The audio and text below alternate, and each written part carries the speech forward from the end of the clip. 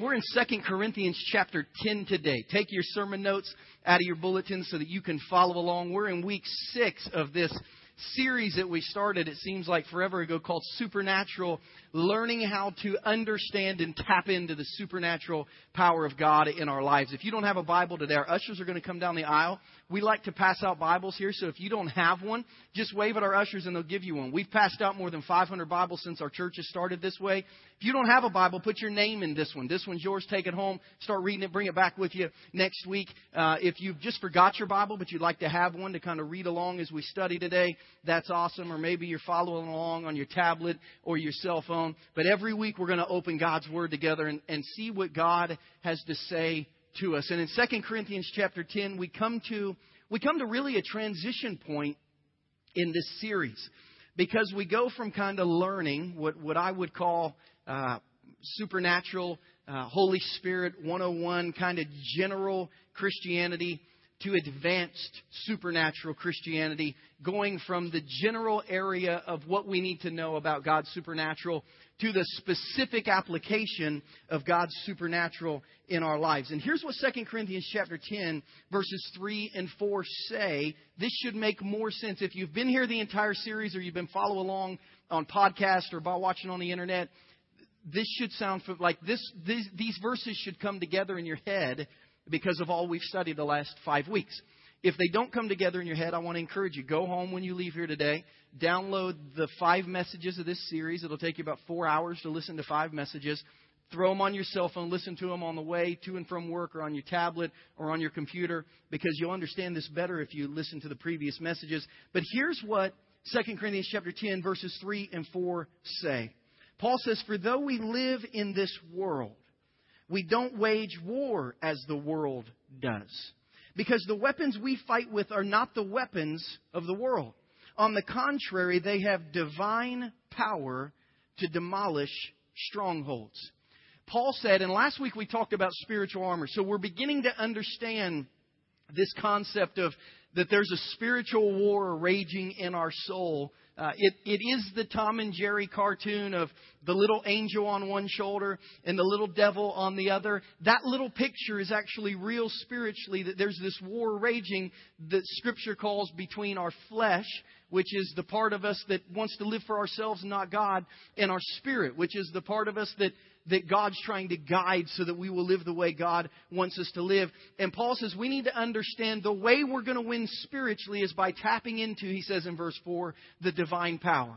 We've been calling in this series of divine power for your sermon notes, the supernatural power. We've been trying to tap into the supernatural power of God so that we can live our Christian lives on a daily basis and live them well the way God has intended us to live. Now, to get where we need to get today, I need to just move you through the general lessons that we've learned. What is this supernatural power? Well, we've talked about how the Holy Spirit gives us supernatural power. We said that the Bible says specifically that the Holy Spirit is given to us, John 13, 14, 15, 16, and 17, for these 8 reasons: to help us, to be with us, to teach us, to give us peace deep down. These should be on your sermon notes. You shouldn't have to write all these down. I didn't even put blanks so I could go through them quick. To help us tell others about Jesus, to keep us close to Jesus and make us more like Jesus, to help us hear from Jesus and to know what Jesus wants us to know deep in our spirit on a daily basis, and to help us serve Jesus. So we said as we've studied the supernatural that the Holy Spirit helps us live the supernatural life. We said in one whole message that angels, according to Scripture, angels help us live and accomplish the supernatural life. As we looked at what angels did in Scripture, we see angels were created to praise the work of God. And anytime we worship together like we did today, we're joining in a chorus of angels that, according to Isaiah chapter 6 and Revelation 5, 24 hours a day since let there be light till forever and ever, 24 hours a day they're praising God. So when we worship, we just join them. We see that it's angels, according to Luke 16, that transport us after death to our eternal home. It's angels that give spiritual revelation so we can know what we need to know about God. Angels provide us spiritual protection. Angels bring us spiritual provision just when we need it most. Angels offer us spiritual encouragement. And angels have spiritual awareness in that they're able to understand how humanity loves God by watching the lives that we live. So in just the general Christianity 101, we've learned this key thought about the supernatural. The reason that the supernatural exists, the reason that the Holy Spirit exists, the reason that angels exist are really for one key reason. They want to help you draw close to God.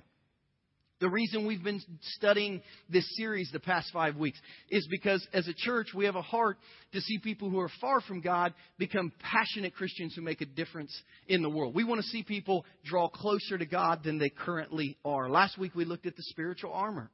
And we said the supernatural really protects us, and the smartest Christians will learn to purposefully live under the armor of God.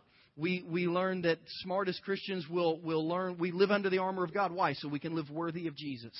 So that we can mature and grow spiritually. So that we can become a new person with a new way of thinking. So that we can live for Jesus and so that we can stay filled spiritually or stay charged spiritually. Because the reality of our spiritual life, according to Ephesians 5:16-18, is we leak spiritually. So we have to keep being refilled. Now, let me give you, this is not a part of this message. This is just ministry today. While I've been hanging out with people talking today, I had one of the guys in our church come up and say, hey, one of the things I have been able to do, he said, you know how you talked about ways to charge yourself spiritually? He said, I found a website. I just Googled verse of the day. And he said, I literally have something that now every day text messages me a Bible verse and a little saying about that Bible verse, because it's funny how many times we don't have time to read our Bible, but we always check our phone. So he said, I've made sure that I now have a verse of the day texted to me every day. If some of you are looking for quick, easy, but great ways to plug in spiritually, that's a good one. Go Google verse of the day and set that up on your phone. We were praying this morning with our prayer team at 8 o'clock, and one of the men prayed about how he had been listening to his iPad read him scripture on the way to work. And I thought, what a great idea to just download the Bible on your iPad, put in a headphone, and while you're driving to work, do your devotions in your head as you go. There's lots of ways to plug in spiritually and to make sure that we don't run out of gas spiritually. But all that I have just given you is really basic Christianity. It's like general spiritual education. It's Christianity 101. They're great facts. There's some encouraging application. But today's message really gets beyond basic Christianity. If basic Christianity taught us the rules of spiritual warfare, basically what we're going to learn today teaches us how to be special forces spiritually. Today teaches us to go behind enemy lines. I don't know if any of you have seen any of the movies depicting our capture and killing of Osama bin Laden a few years ago in Pakistan. But today's text in Scripture is really training Christians how to be spiritual Navy SEALs, spiritual Green Berets, spiritual Army Rangers. Today's text teaches you how to drop behind enemy lines spiritually and to deal with some of the most difficult spiritual things in your life. We've learned a lot about just general Holy Spirit supernatural encouragement. Today is specific targeted warfare against things that the Apostle Paul says are really terrorizing our souls spiritually. So let's look again at 2 Corinthians chapter 10, verses 3 and 4, through the lens of becoming kind of spiritual special forces for the things that terrorize our life spiritually. Paul says in 2 Corinthians 10, 3 and 4, For though we live in the world, we don't wage war as the world does. The weapons we fight with are not the weapons of this world. On the contrary, they have divine power to demolish strongholds. Now, Webster's dictionary defines a stronghold as a place of survival dominated and marked by a particular characteristic. Another translation of the English Bible uses the word fortification here. If you could think of the Alamo, I don't know if any of you have been to San Antonio, and you have been to the Alamo, or you've heard the familiar cry, remember the Alamo. The fortification, the stronghold, is what stands, even after the war has been lost, the fortification normally doesn't go away. Like the Alamo is still there.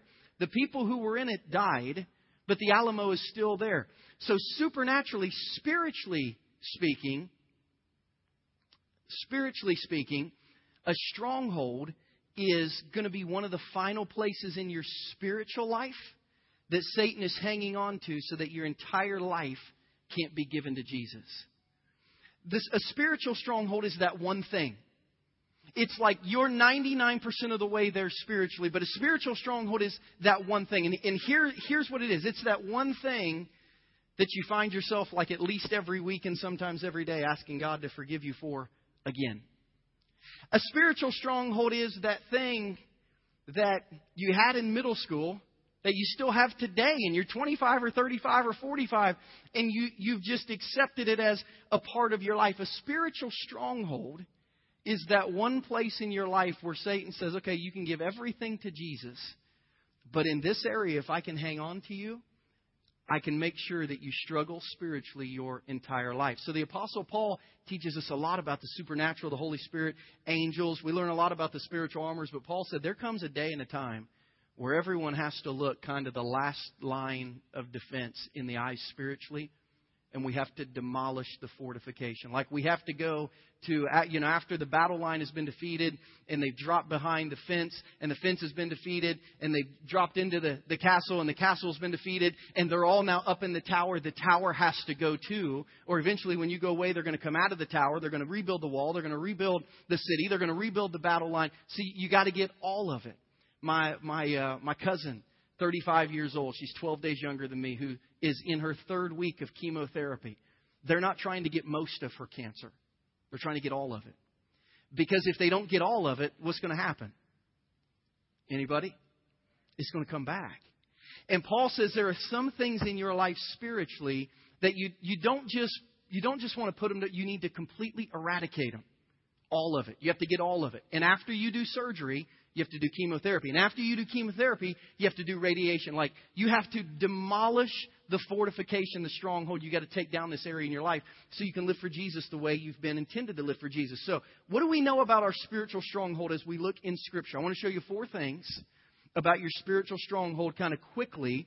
And then I want to show you how to go about seeing this area demolished in your life. Number 1, your spiritual stronghold is a reality that has to be dealt with.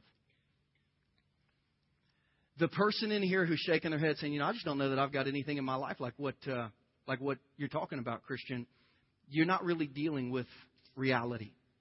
In 2 Corinthians chapter 10, verses 5 and 6, I want you to see what Paul says. As he gets verse 4, he says we have to demolish strongholds. Verse 5, he said we have to demolish arguments and every pretension that sets itself up against the knowledge of God. And we have to take captive every thought and make it obedient to Christ. And we will be ready to punish every act of disobedience once obedience is complete. Why is it necessary to realize what our spiritual stronghold is and to deal with it? Here's why Paul says our spiritual strongholds stand in the way of our spiritual obedience. And Paul says you're not going to be able to. Your role as a Christian, your function as a Christian is to obey God and live for God. Paul said, if you're not able to demolish this stronghold, you're not going to be able to be obedient to all the things God wants you to be obedient to. So what is the reality of your spiritual stronghold? Some of you know yourself enough that I could stop this message right now and you could pray because you know the thing that it seems like you've struggled with your entire life. But it's funny because as we have adults get baptized at our church, and every adult that's ever baptized at our church, like you saw Don baptized, shares their story in 1 page or less. Here's what God did in my life. And I pulled some of our baptism testimonies this week, and as I read over them, what I realized is that in order to come to Jesus, people had to demolish strongholds. One of the people at our church who was baptized said, slowly and surely, because of Jesus' love and redemption, shown through a group of young adults, my heart was set ablaze and God started winning over my life. Listen now to the issues that had to be dealt with, from my codependency on people to being dependent on God alone, from my self-worth issues and showing me how much He adores and pursues me just as I am, to my addictions to self-defeating behaviors and proving He's more satisfying than anything worldly. He captivated my heart in a way that I never thought would be possible. That's someone in our church saying, here's what Jesus did to me. He took all the things, all the strongholds in my life, and He demolished them. Another person who was baptized at our church said with a lot of the pain and confusion that was in my life, I suffered from major depression and from suicidal thoughts, which later turned into drug use to mask my pain. The drugs took over, and before I knew it, I was a full-on addict of painkillers and of heroin. I'd never felt so ashamed in my life, and I was ready to die just to end the pain. He says, see, these were the strongholds in my life before Jesus rescued me. You saw today, this is a line from last week's baptism testimony.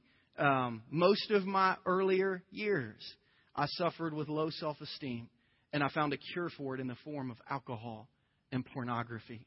These were strongholds in my life that had to be dealt with. Another person said, and this one was on Facebook this week, Danielle and I, a great friend of ours from college, because not all strongholds are sinful in nature. Some strongholds are just things that the devil has used. Some of them are attitudes. Some of them are emotions. Some of them are poor habits. Some of them are issues that have been inflicted on us, past abuse, emotional, spiritual, physical, sexual, that we've not been able to forgive. Some of our strongholds are experiences that have happened to us. One of our friends this week posted on Facebook this: exactly 14 months ago today, I surrendered to the Lord the weakest part of my life, my weight. With His help, the support of my family and friends, and my amazing trainer, I'm happy to say that today I reached my goal, 175 pounds lost. See, this man who's a great friend of ours who God had been using greatly finally admitted, this is something I got to get a hold of. For some of you, it is an addiction. For some of you, it's a sin. For some of you, it's an attitude. For some of you, it's an emotion. For some of you, it's a relationship. For some of you, it's a habit. A spiritual stronghold is that thing that Satan is using in your life to remind you that he can always come back, and you're never going to be free to live the life that God wanted you to live. So we have to understand the reality of our spiritual stronghold. Our spiritual stronghold also, number 2, allows the devil to hang around in our spiritual life. In Ephesians chapter 4, verse 27, Paul says to the church in Ephesus, don't give the devil a foothold. Don't give the devil a foothold. That verse didn't mean much to me until I tried to go rock climbing or even climb a rock climbing wall. Have any of you tried to climb a rock climbing wall without using the footholds? It's nearly impossible unless you're built like Robbie McCord, who sits on the front row during the 1045 and his arms are the size of our legs. He could probably do it. The rest of us, there's no way. A foothold is not only what you need to go to the next level, a foothold is what you need to rest your arms when you're tired. And what Paul is saying, he says the devil is not only using this area in your life to take more ground, the devil is using this area in your life to just rest on. So that when you're doing well spiritually, he's just resting spiritually. He knows he can stand on this foothold and rest spiritually until you're vulnerable, and then he can begin to take more ground. And you say, well, what was this big area that could become a foothold? In Ephesians 4:26, it was anger. Paul said, some of you, your spiritual stronghold, some of you, your spiritual foothold, it's as simple as your anger.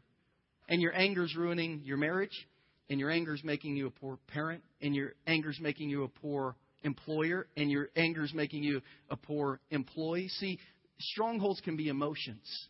They can be attitudes. They can be habits. They can be sins. They can be past experiences, but they're things that shape us in a way that holds us back spiritually. Our spiritual strongholds, however, number 3, reveal God's greatest power in us. This is the good news about what you are facing and what I am facing. Our spiritual strongholds reveal God's greatest power in you. And the Apostle Paul said it this way in 2 Corinthians chapter 12. If you still have your Bibles open, I hope you'll turn over there. These are like verses that should be underlined, highlighted, written down somewhere. If some of you have started carrying 3x5 cards and trying to memorize verses, these are 2 good verses to memorize, because these remind us that in our weakness, God is strongest. In 2 Corinthians 12, verses 9 and 10. Paul had asked God to take away an area in his life that he felt like he was always going to struggle with, and it just kept coming back. And in verse 9, Paul said, but God said to me, my grace is sufficient for you, for my power is made perfect in weakness. Therefore, I'll boast all the more gladly about my weaknesses, so that Christ's power may rest on me. That is why, for Christ's sake, I delight in weaknesses and insults and hardships, in persecution and difficulties. For when I am weak, then I am strong. See, Paul referred to this stronghold in his life. He called it his thorn in the flesh.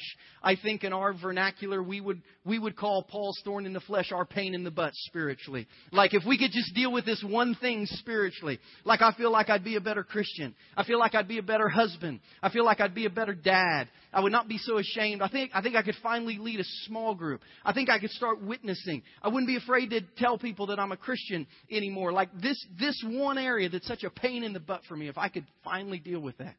Paul called it his thorn in the flesh, but he said this, in this area of weakness, when God had to step into it, it just showed how powerful God was, not only to me, but to others. Let me ask you this question. If people saw God deal with the worst part of you, what would they believe that God could do in them? Because for most of us, the stronghold in our life, people see it. They know it.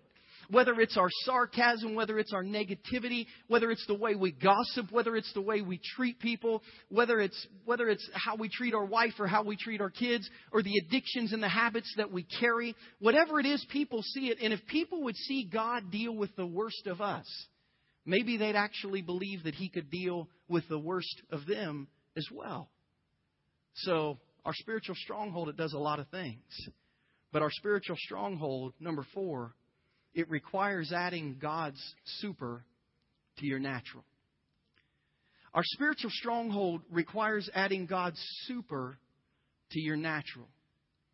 And this is where kind of the rubber hits the road of biblical application in this place. Because if up to this point you've been thinking, okay, I really think I know what my hang-up is. I know what my pain in the butt is. I know what my thorn in the flesh. I think I realize my stronghold or strongholds. And if I can say a prayer and God can deal with those, like I'm all in. Yes, I will give that to God. God says, great. You want me to help you demolish your stronghold? Here's your part. Because God gives us a biblical path to overcoming strongholds. And God says, if you will do your part, if you'll do the natural, I'll do my part, which is the super. If you'll do the natural, I'll do the super. And together, you will have experienced the supernatural. So what is our biblical path to overcoming stronghold? Well, step 1, according to Scripture, is soul repentance. I say soul repentance. I add the word soul in there because repentance means a change of direction. But soul repentance really means a change of heart. You have to start seeing this thing in your life like God sees this thing in your life. You have to have a change of heart about this issue. And you have to say, you know what? Up until this day, I had just thought I'd just endure this issue. But you know what? I'm going to have to deal with it. You have a change of heart that you no longer, if you're capable, you no longer want to live life with this in your life. You'd really like to deal with it. In Ezekiel chapter 36, verse 26, God speaking to the nation of Israel and those who would later follow, God says, I'll give them a new heart and I'll put a new spirit in you. I'll remove from you your heart of stone and I'll give you a heart of flesh. So it begins with soul repentance. It begins with a change of heart. Christian, I hear what you're saying. I realize what you're saying. And I really desire to see this part of me made different. It continues, step number 2, with spiritual and social confession. What does that mean? That means in prayer, I tell God, here's what I need you to help me deal with. But then social means that you tell a friend or a pastor or a small group leader or maybe your spouse, hey, clearly here's a stronghold in my life that I need your help with. In James chapter 5:16, and in my opinion, this is where most people get stuck. This is where I got stuck for years. In James 5:16, James says, therefore confess your sins to each other and pray for each other so that you can be healed, because the prayer of a righteous person is powerful and it's effective. Man, I'll never forget, after struggling with pornography from a 6th grader to 2 weeks into my marriage. And if you haven't been around long, this was a battle that I carried into my marriage. And 2 weeks into my marriage, my wonderful wife, Danielle, caught me engaged in looking at pornography. And I literally thought I was going to get divorced after being married 14 days. And she said, Christian, you're going to have to deal with this. And I remember the day after struggling with this for 10 years. I remember the day of social confession. The spiritual confession was easy. I normally prayed every time I was involved in sin. I'd say, God, forgive me. But James says you got to go the next step. So I found a man who I'd asked to be my mentor. And I took him out. And I had 2 overwhelming emotions that day as I had this confession of what was going on in my life. I had fear and I had freedom. I had fear and I had freedom. I had fear that he was going to judge me, He's going to think I was weird. He's going to tell me I couldn't live for Jesus or that God couldn't love me. But man, as soon as I told him I had freedom and that he embraced me, he prayed for me, and he said, I can help you through this. And he shared his own struggle in this area with me. You see, spiritual and social confession is the most difficult because, unfortunately, we live in such a judgmental world. And what you whisper at a church altar may be later posted on Facebook. We're all aware of that, and we've got to be careful. But if we want to do the natural, we have to have spiritual and social confession. We have to tell someone what our stronghold is and what we're dealing with and ask them to help us spiritually. When you do that, that fear will give way to freedom. And man, you'll become a whole new person with a whole new direction in life. And guess what? That stronghold, that fortification, that tower will be flattened, never to be rebuilt in that area. Step number 3, you have to then come under what I call acceptable accountability. You say, what do you mean by acceptable accountability? A lot of times I say accountability, but people aren't willing to be held accountable. So you have to find out some acceptable accountability for you. Who will you allow to hold you accountable, and how will you allow them to hold you accountable? You don't want to take a friendship you have and turn it into a stronghold counseling meeting every time you see each other. So you get a text message, how you doing on the stronghold? Drinking coffee in the hallway of the church, how you doing on the stronghold? You run into each other at a small group, how you doing on the stronghold? No, acceptable accountability. Once a month, we'll sit down and talk about this. Once a week, I want you to ask me about this. Something that's acceptable to you so that you can walk this journey with a friend spiritually. Step number 4, immediate and ongoing confession of your setbacks. If your strongholds are like my strongholds, sometimes they take multiple attacks to finally break through the door and demolish the strongholds. And sometimes it's one small room at a time, and then you have setbacks. In 1 John 1:9, the Apostle John says, if we confess our sins, God is faithful and just, and He'll forgive us our sins, and He'll purify us from all unrighteousness. Some of us, our stronghold is so deep, it's going to take dozens of times of confession, hundreds of times of confession. But if every time we have a setback, if our change of heart says, not one time for the rest of my life is this good enough, every time I have a setback, I'm going to confess it spiritually, I'm going to confess it socially, and I'm going to be held accountable. Eventually, you'll work through this. You know, Danielle and I, a few years, met the financial peace university world of Dave Ramsey. And I'm not saying that everyone should do that, but I would suggest that you at least look into it, because it really changed the way our life was financially. And one of the things that we started doing is we immediately bought used cars. And we, as much as we could, paid cash for them so we didn't have car payments. We tried to eliminate all our credit card debt. But what I found about used cars, because some of you are like me, I'm not really a car guy. You know, I know where the oil goes, and I can put windshield wiper fluid in, and I know how to put gas in the car. But beyond that, I don't know a lot about what's under the hood. But as I've driven used cars, I've learned more, because as they break down, you learn I've learned names of things and how they work. And this week, we had a transmission slipping on Danielle's car. And when I started telling Danielle how I was going to apply it, she said, you have to quit telling car stories. And I said, but they're so good, and they apply so well. So we took our car into the shop, and we said, hey, we can tell when we're driving the transmission is slipping. And between the second and third gears, it's not going. So the guy looked at it, and he said, hey, I don't think it's broke. He said, I think we're just going to change the transmission fluid. Have you ever changed your transmission fluid? The car's right at 100,000 miles. And I said, I'd never even heard of transmission fluid until you just said that. I didn't even know it existed. And he said, yeah, it has fluid in it, and it's kind of what lubricates the transmission. You have to change it every now and then. And he said, we really need to flush the transmission, take all the old stuff out and put new stuff in. Can we do that? I said, yes, that'd be great. So they changed it. They dumped all the transmission fluid out, and they put new in. And he said, your car drives great now. Everything's great. So I went to pick it up, and I said, okay, so in 30 to 50,000 miles, should I do this again? Is this maintenance that I should do this? And he said, listen. He said, I'm going to be honest with you. Your transmission was so dirty, and the transmission fluid was basically like tar. And it had caked so much to the transmission. He said, we changed it, but probably in 3,000 miles you need to change it again. And then probably after 5,000 miles you should change it. Because he said, it's so bad that even the new stuff's going to keep getting dirty. You're going to have to change it a lot because it was really dirty. Some of you, your strongholds are so deep that you're going to flush them, but there's going to be residue of that stronghold. And after the first flush, it's going to come back, and you have to flush it again. And after the second flush, it's going to come back. You're going to have to flush. Like some of you have driven your entire life with this stronghold in your soul, and you're going to have to deal with it more than once. It's not just going to go away in one day. It's going to have to be something that you keep after, because the gunk of the stronghold is kind of built up in your spiritual veins. And it's going to take several flushes for you to get it out. So every time you have a setback, you haven't failed, just confess it and keep moving forward. And then number 5, and I really believe this works, you add personal and group prayer to your situation. You begin to daily pray that God will help you with this situation. And then you bring people around you who will pray for you when you're not with them and who will pray over you and with you when you are with them. In Mark chapter 9, verses 28 and 29, Jesus meets a dad who's desperate. His son has had epileptic seizures caused by a demon. The disciples couldn't cast it out. The disciples couldn't help him. Jesus came and he did. And they said, how come you could do that and we couldn't? And Jesus said in Mark 9, 28 and 29, after Jesus had gone indoors, his disciples asked him privately, why couldn't we drive it out? And he replied, this kind can come out only by prayer.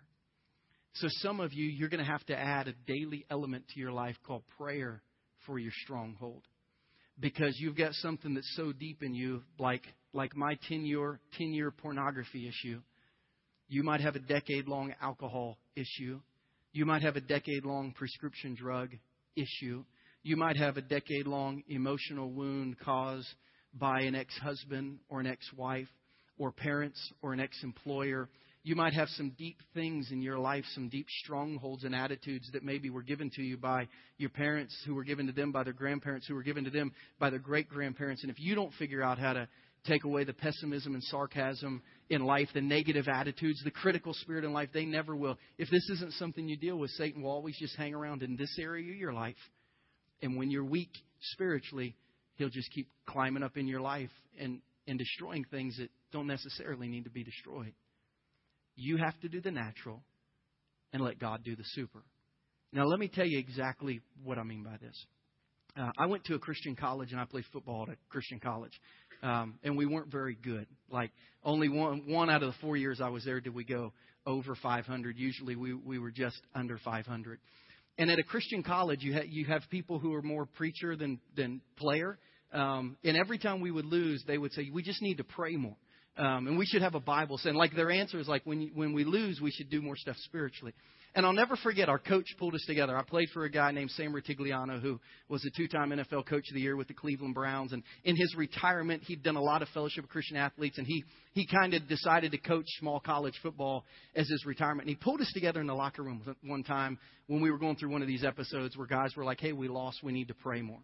And he said, listen, guys, we're not losing because you're bad Christians. We're losing because you're bad football players. I'll never forget this. And he said, I'm okay with you praying. And I think you should pray. But he said, you need to also watch film and lift weights and run and do the things needed to make you better football players. And he said, let me give you an illustration. He said, imagine a man out in the middle of the ocean, 2 men in a boat in the middle of the ocean that begins to take on water.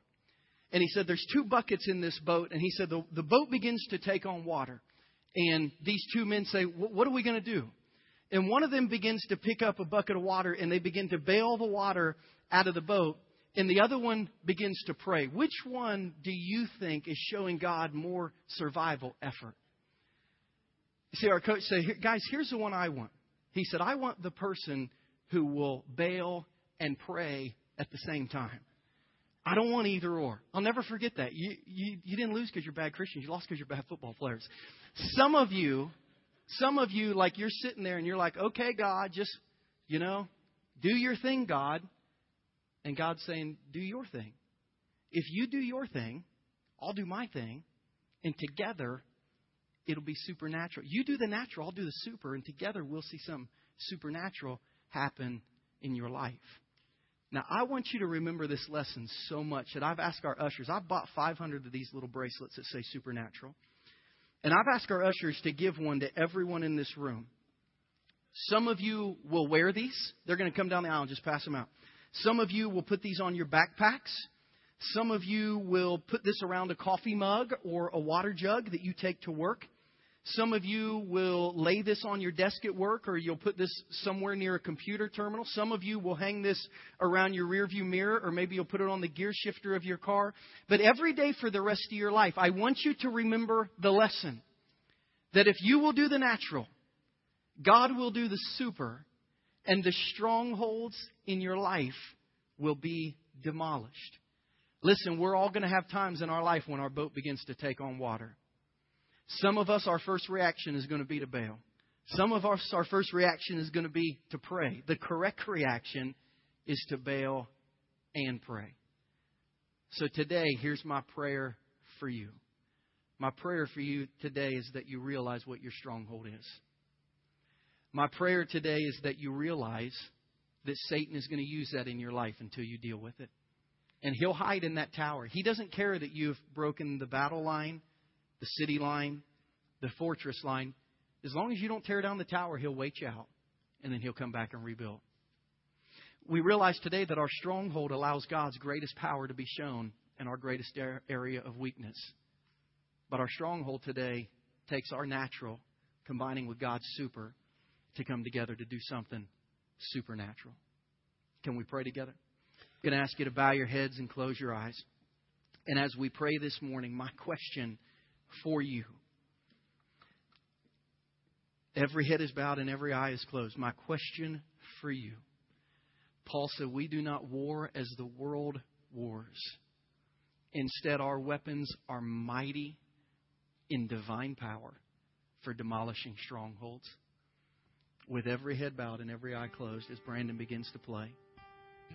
If you're in this room today and you would be honest enough to admit the reality of a stronghold in your life. If you were to sit in here today and say, Christian, as you were speaking, it resonated in my soul that this area, like I've got to deal with. And to be honest, I've tried before. Like I tried when I was a teenager, and then I tried when I was in college, and I tried when I got married, and I tried when I got divorced, and I didn't think I could get rid of it. Listen, God's given you a formula for your natural to be met by His super and for something supernatural to happen. But if you're in here today, and this will be the only response that I'll ask for this morning, meaning I won't ask you to stand up, I won't ask you to come forward, but I do want to pray with you. If you're in here this morning and you would say, Christian, I believe that I know the reality of a stronghold in my life that I need to deal with, would you just raise your hands and leave it up in the air so that I can pray over every hand lifted? Christian, I really believe I know the reality of a stronghold in my life that has to be dealt with. Just raise your hand and leave it up. I'm going to ask you to leave it up while we pray. In Jesus' name, God, I come to you. For myself, my hand is raised. And these who are raising their hands, God, like a child reaching up to a parent, we need you to take our hand and help us. And God, I thank you for revealing to our hearts, to our minds, to our life, the reality of our stronghold. And I thank you for giving us the plan. But God, for every person right now who has a hand raised, I pray that, God, you not only will gently comfort their soul with the reality that this stronghold can be demolished, but God, that you'll convict and challenge their soul with the steps they have to take to do the natural so that you can do the supernatural. Give them courage to confess it to you and to someone they trust. Give them courage to be held accountable in an acceptable manner to them. Give them courage, God, to when they have a setback, and they will, some of them need a lot of fleshing, that they'll just confess it and they'll start over. And God, give them courage to pray and to be prayed for. I'm going to let you put your hand down. But God, I pray for these individuals where they are. And God, as they pray right now, I pray that your ears would be attentive and your heart and your eyes would be aware of their prayers with heads bowed and eyes closed. I'm just going to ask you where you sit, not out loud, but would you just in the closet of your heart, would you just confess to God what your area is? And would you say it not out loud, but in your heart? Whether it's an attitude, an emotion, whether it's a memory, a past experience, whether it's an addiction, whether it's a sin. Would you just say, God, would you help me deal with this? And then would you right now commit in the words that you know how to pray? Would you commit to tell someone, and would you even pray for that person right now that they would take the news well and that they wouldn't judge you? That you could have courage to have them be a great friend in this area? After you pray for that person by name, would you commit to God that as this area stays in your life for a little bit, that every time you have a setback, you'll keep fighting because you want to see this area eradicated?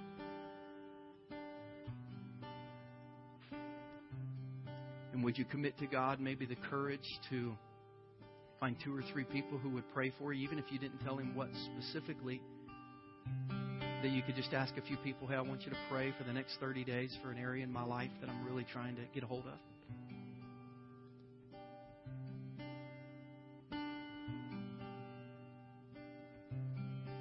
God, we thank You for today's message. I have believed since the first Sunday of this series, August 25th, that this would be the message that had the most potential to impact lives transformationally. And God, I've been praying over this message and our people all morning, believing that today people can get really practical in the supernatural and see their life change forever. So God, those who have raised their hands, those who have prayed, those who have committed, who have confessed, those who have been convicted and challenged, would You bless them today? And God, would You allow them to pick up their bucket and begin bailing water while they're praying, while they're doing their part, God, and asking You to do Yours? Would You allow the natural and the supernatural to provide, the natural and the super to provide a supernatural moment in their life that will allow them to boast of the glory of God forever? God, we need You in our lives for this. We ask You to bless us today in these areas. In Jesus' name. And everyone said together, Amen.